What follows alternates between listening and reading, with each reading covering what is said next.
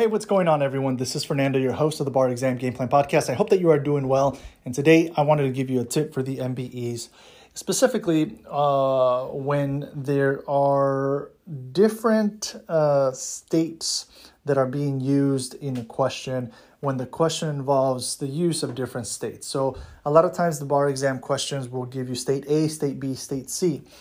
And what happens is similar to what I've mentioned in tips related to visualization for purposes of essays. It is difficult for you to really connect with the question, whether it's civil procedure, whether it's evidence, whether it's con law, and it involves some sort of a state A action, some action in state A, and then some other action in state B, or state A against state B, whatever it might be. A lot of times what happens is we don't get connected to, a state that's called a letter. So one of the things that you can do to really clarify and keep things, much more organized, and it becomes easier for you to really be able to answer the question, is to interpose, switch out state A for a state that you are connected with. And this is a tip that I've been using successfully with my clients for a long time. And I just thought, I used it recently. We used it recently with one of my clients, and I thought it was important to share it with you because it's just really effective and it's simple, right? And it really helps your scores go up quite a bit in the multiple choice. So if it's a state A, and you pick a state that you like. If you like state A, go and if you like, say, California, okay, pick that state, and that's the state that you like. So that's always going to be your state A. For your state B, say that, I don't really like Hawaii. Nobody really dislikes Hawaii, but say you don't like Hawaii for some reason, and that's your state B. Okay, so you'll always remember a state that you like, a state that you don't like too much, and that's the state that you remember. So anytime that you see a state A in a question in your multiple choice, you will associate California with it, right? Anytime you see state B, you will associate Hawaii with it.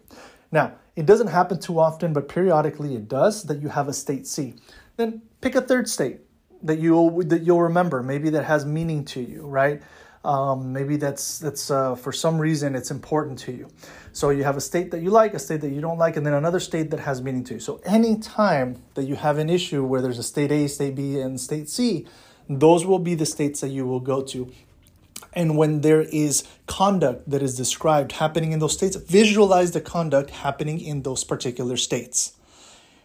It'll honestly just simplify the question by allowing you to connect with the facts much more easily, and then you'll be able to follow what's going on. Because in these questions, when you have state A, state B, state C, there really is a challenge that comes up with wait, what is happening? What state did that happen in? But when you do this, it will just allow you to keep track of the actions and what actions are happening in what state, and then be much more effectively able to answer, spot the issues and then answer based on the correct question. All right. Use that tip. Honestly, it's like low-hanging fruit that you can do very quickly.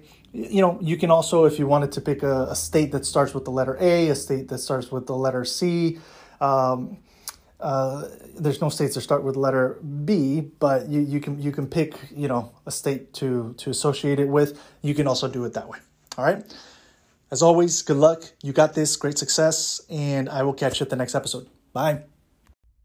This episode is brought to you in part by Juno, the collective bargaining group here to get you the best rates on your student loans. To learn more, go to barexamgameplan.info and click on the Juno logo.